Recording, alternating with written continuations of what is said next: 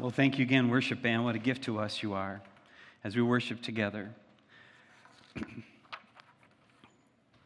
I can remember this as if it was yesterday. I was bussing tables at Shakey's Pizza in Janesville. How many have eaten at a Shakey's Pizza? I don't think there's any left anymore. But that was my job. I think it was going on my senior year or junior year, and I can just remember bussing tables. And I don't know if you remember much about Shakey's, but it had a lot of long tables. I don't know if it was necessarily recognized as being the cleanest place.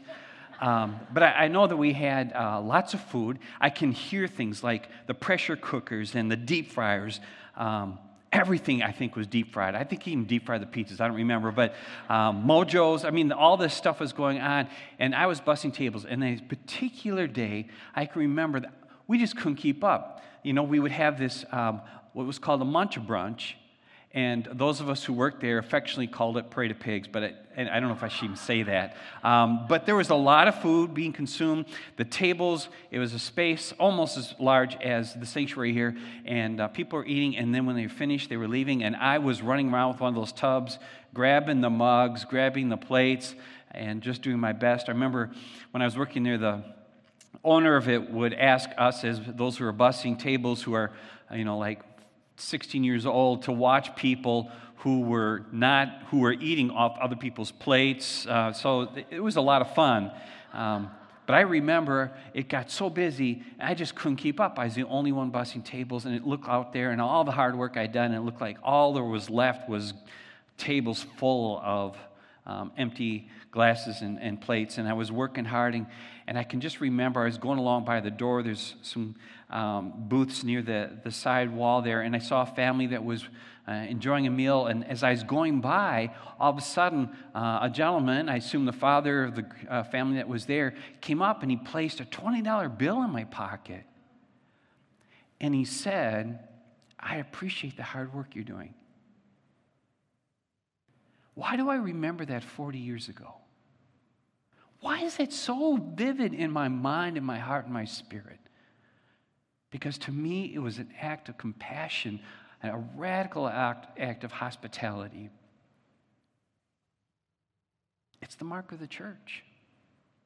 Today's text is a challenging one. We started out, first of all, looking at Jesus, who is the God who knocks upon the doors of our hearts, but even more so on the doors of our churches, asking if grace and mercy can enter. And then we had the story of Jesus washing the feet of the disciples as they remember God's deliverance, right? The Passover. And he said, "What did I do here?" As if Jesus didn't think the disciples would catch on, at least to know that, well, you just washed our feet. But something else was happening. The sense of hospitality, compassion, care is the mark of Christian discipleship. I expect you to do the same for others. And today we get to a text, and frankly, it's a tough one. Now, Andrew gave us an overview of the thrust of the text so well, and that story of that young man getting food from his classmates, for me, just captures it so well. But when you look at the whole text, it's a challenging one, because it identifies those who are faithful and those who are not faithful. It's not like a parable which we would read and it would carry the current times. There was a shepherd, or drawing water, or casting seed. Those would be common, and they were demonstrations of a spiritual truth and the nature of the kingdom of God, or who God was. This is more like an apocalyptic drama. The king comes before all nations, and in this time of judgment sets aside the difference between the sheep, who are those who were faithful, and we're going to read a portion of the text of that, and then later on, the text we aren't going to read today, but then he addresses the goats. Now, let's just be honest. Goat doesn't mean the same thing today as it did then. You may be, let's see, what does the GOAT mean? Thank you. Greatest of all time, and it's not what this text is saying about those who are goats. The sheep are those who remain faithful and act in a way that honors God, even when they're not aware of it. But in the same way, the goats don't act in a certain way, and they didn't realize that they were ignoring God. It's not an easy text. And if you read through it, you're going to see nothing in reference to what you believe. There's nothing referencing being born again or grace of God. It's simply casting judgment about how we live. And the tension here is that so often this text is used for fear. But I'm hoping today, as we visit this or revisit this text maybe, that we will see it in light of the context of its writing, and certainly in the context of the message of the gospel as a whole. So let me read to you a portion of this judgment offered to those sheep, those faithful. For I was hungry, and you gave me food. I was thirsty, and you gave me something to drink. I was a stranger, and you welcomed me. I was naked, and you gave me clothing. I was sick, and you took care of me. I was in prison, and you visited me. Then the righteous will answer him, Lord, when was it that we saw you hungry and gave you food, or thirsty and gave you something to drink? And when was it when we saw you a stranger and welcomed you, or naked when we gave you clothing? And when was it that we saw you sick or in prison and visited you? And the king will answer them, truly I say to you, just as you did it to one of the least of those brothers and sisters of mine, you did it to me. When the sheep are listening to this, they said, I can remember helping an individual who was looking for food, and I took them to the restaurant, fed them. That couldn't have been you. Or yeah, I took some clothes to the clothing place to offer clothes for people who don't have them and access to them. Or I visited some people in jail, but gosh, Lord, I remember your face. I don't remember this. The text goes on in the same way to say to those goats, it says, I was hungry and thirsty, and you didn't respond. It says, well, you weren't that person I saw on the street, were you, God? So this sense of judgment comes, and it's a challenge for us to see how is it that it is in relationship to the sense of the gospel. There's no reference to theology or thought or belief system. It's simply based on behavior.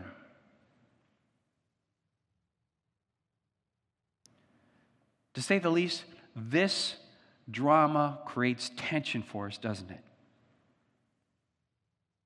But my concern is that this is often used to simply incite fear in people, to get you to comply, get you to do something.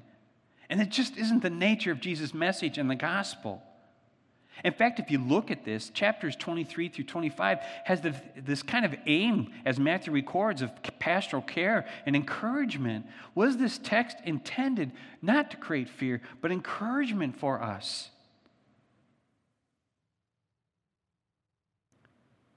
Whether or not Jesus' image of the king, those on his left, were sent to eternal fire is hyperbole, just trying to emphasize something, not taken literally. It still kind of brings that frightened image. But simple fear doesn't move people. It's not about the nature of the kingdom of God. In fact, just prior to this, Matthew records the parable of the talents. And it concerns about telling us that operating out of fear is not the way to respond to God's provision. Remember the story that the talents were given out to a variety of folks, and the amount didn't matter because it was generous, whatever God had given, or this person who was offering the talents out, as the parable tells us.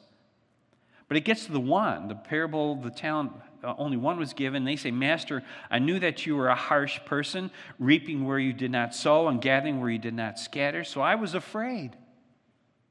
So I hid the talent in the ground. Fear paralyzes us and causes us to act in ways that not honor God and bless others. And it certainly isn't healthy and rich for our own lives.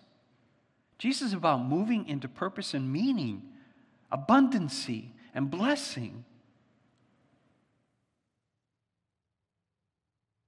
But yet fear is used, right?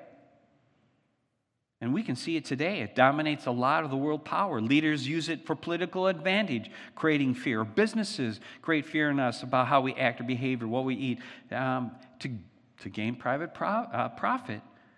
And groups of all kinds use fear to advance their agenda. So when we read into this parable fear or this apocalyptic drama, fear as opposed to faith, we miss its primary message. It actually should move us to a space of holy assurance that empowers action. It gives us the sense, it shifts us from damnation to a sense of possibility. What could we do? Notice that everything that this parable is asking about, food and water, clothing, hospitality, companionship, is the very nature of what we have access to. In 1 John, we read this: love has been perfected among us in this, that we may have boldness on the day of judgment. Remember, this apocalyptic drama is about judgment. And yet, in this, the author of 1 John is reminding us that love has been perfected among us, so we can have boldness in judgment. It's not about fear. It goes on to say, there is no fear in love, but perfect love casts out fear. For fear has to do with punishment.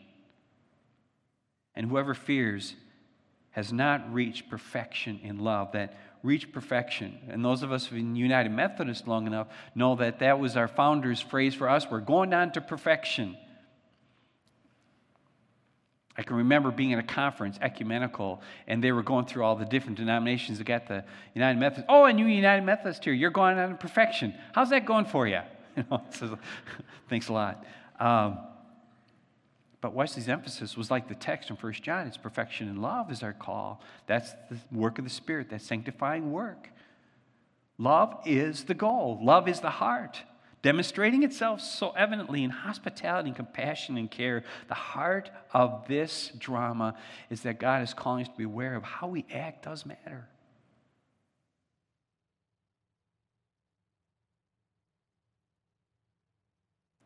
It's not only that these things of food and water and clothing, companionship are the most important, they're also most readily available to us as a gift to offer to others. Can we think of this drama, the sheep and the goats, as good news? Because it simply is asking us to share what we already have. That seems to be the true center of this drama for us today. Food or water, compassionate ear, or listening or caring or visiting those who cannot get out.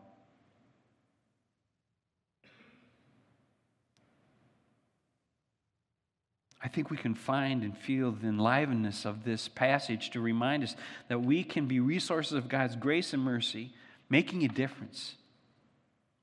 But there's also another message in this. It's one to say that it's calling us to just simply live out what we've been given. But another challenge, and we hear it all the time, is that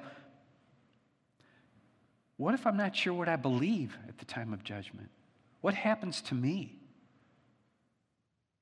I mean, it's been the mark of Christian faith to believe in certain things. But you know what? Even with good teaching and proper theological understanding, there's still mystery, there's still struggle, we're still human, meaning we have limitations in our ability to even to comprehend. To be sure, to what we believe is important. It's central to how we live our lives and how we connect ourselves to the world as God calls us. However, belief can strangely be a stumbling block for some of us. Some of us are even embarrassed about our struggle to understand the traditions of the church. We don't get the position or statements, or maybe we're struggling with certain creeds that were created thousands of years ago and trying to understand it in context today, and then we feel like we're just being kind of, we get a little fearful and we start to shut down. We hope nobody notices that we struggle with our belief system. This drama, this sense of judgment, says nothing about what you believe for entering the kingdom of God.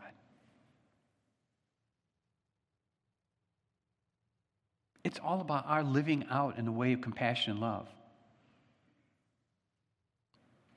I think I mentioned one of the great blessings is in this church is all the mission and service and care and compassion, reaching out to the very ones this parable, this drama talks about. And I was journeying to St. Ben's to be a part of the meal program and celebrate the opportunity to be in community with them. And then to learn out that the one who invited me is a self-proclaimed atheist. But they feel it's safe here for them. This drama tells us that when you've done it unto the least of these, you've done it unto me. The nature of our character and our being, God is honored in that. It should release some of the pressures of us trying to figure out that we have it all figured out. The reality is God is just simply asking us to understand that how we care for each other is the mark of the kingdom. And sometimes we have faith that leads us to action, but sometimes action can allow us to experience faith. The old tendency that the church grows by people coming into the worship center is how we build the life of the church. This drama reminds us that sometimes it happens because people are just being faithful and loving and compassionate. But what if the foot forward of the church is judgment? Condemning people for not believing the right things. May we be reminded that expressions of love is at the center of the kingdom of God. And James, if you haven't read James lately, I encourage you to do it. Just be ready, because it's going to challenge sometimes. It creates tension between grace, God's unmerited love to us, and at the same time, if that unmerited love comes, it changes our behavior. But be doers of the word and not hearers only, James reminds us. Mercy overrules judgment.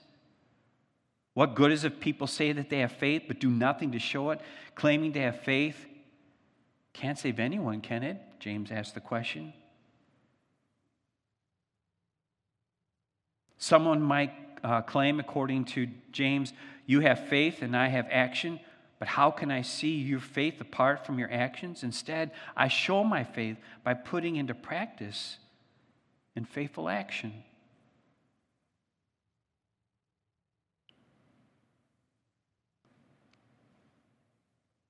So how is it this parable might be encouragement to you? It's not centered on fear. That's not the nature of the gospel. But it's letting us know that ultimately we have this opportunity, even in our struggle to get the right beliefs and get everything in line and say the right creeds, there's a sense of clarity that acts of hospitality and showing compassion and love to those around us is the center of what God is asking us to be.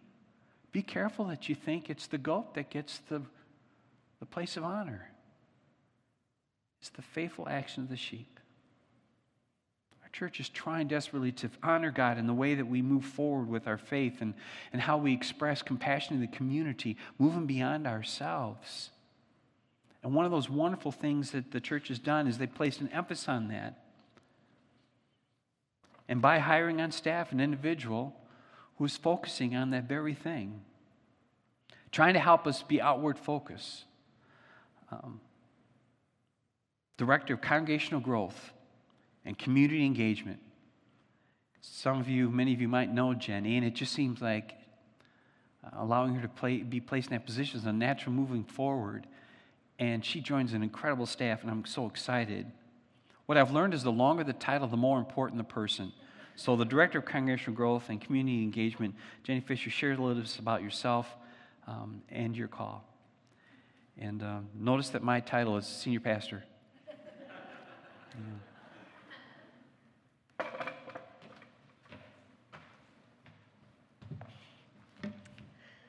Good morning. Thank you for that introduction, Pastor Gary. My name is Jenny Fisher. I know many of you. It's great to see you here.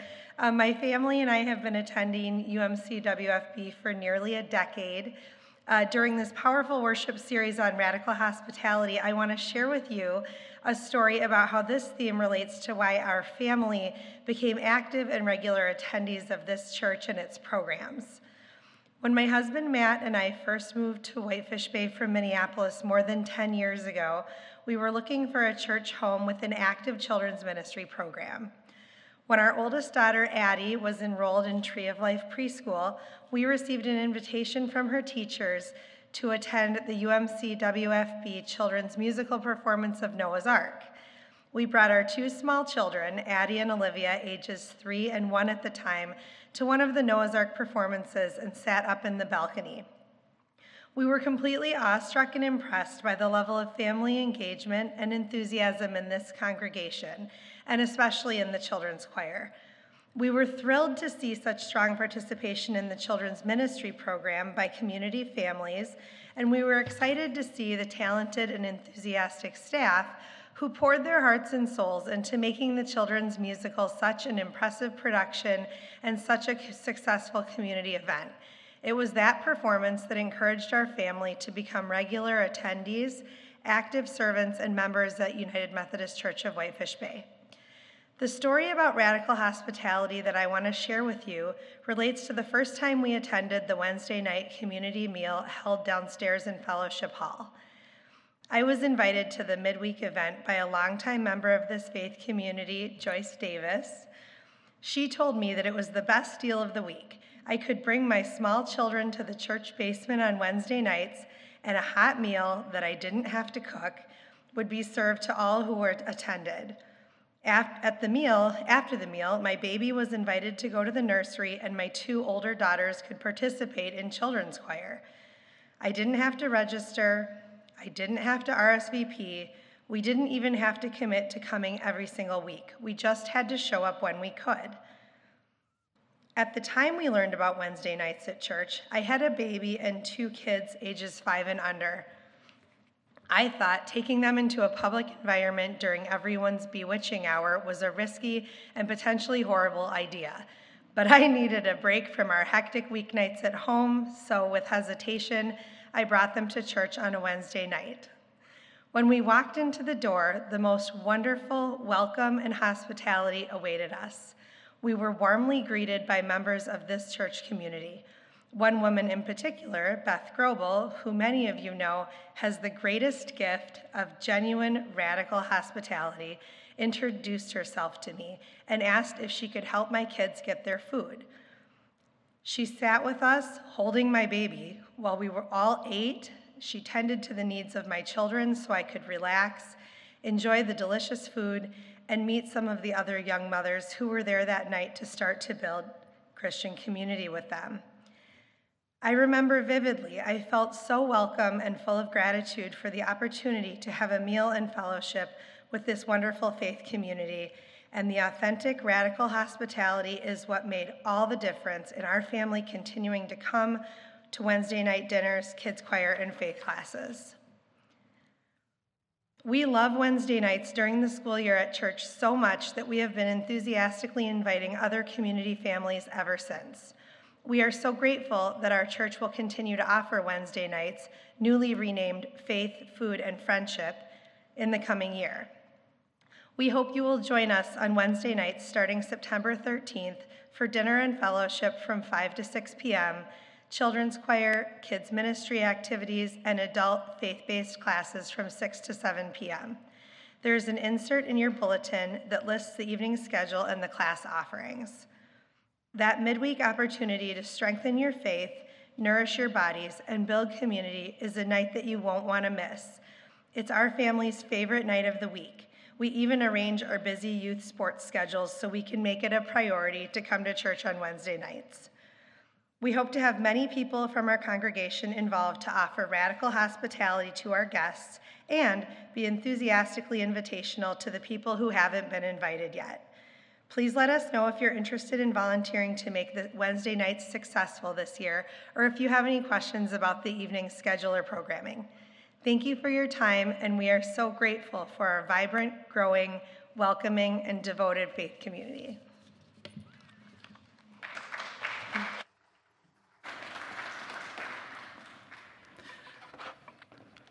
What a witness to the difference, and so excited about having Jenny on staff and focusing on those issues and others.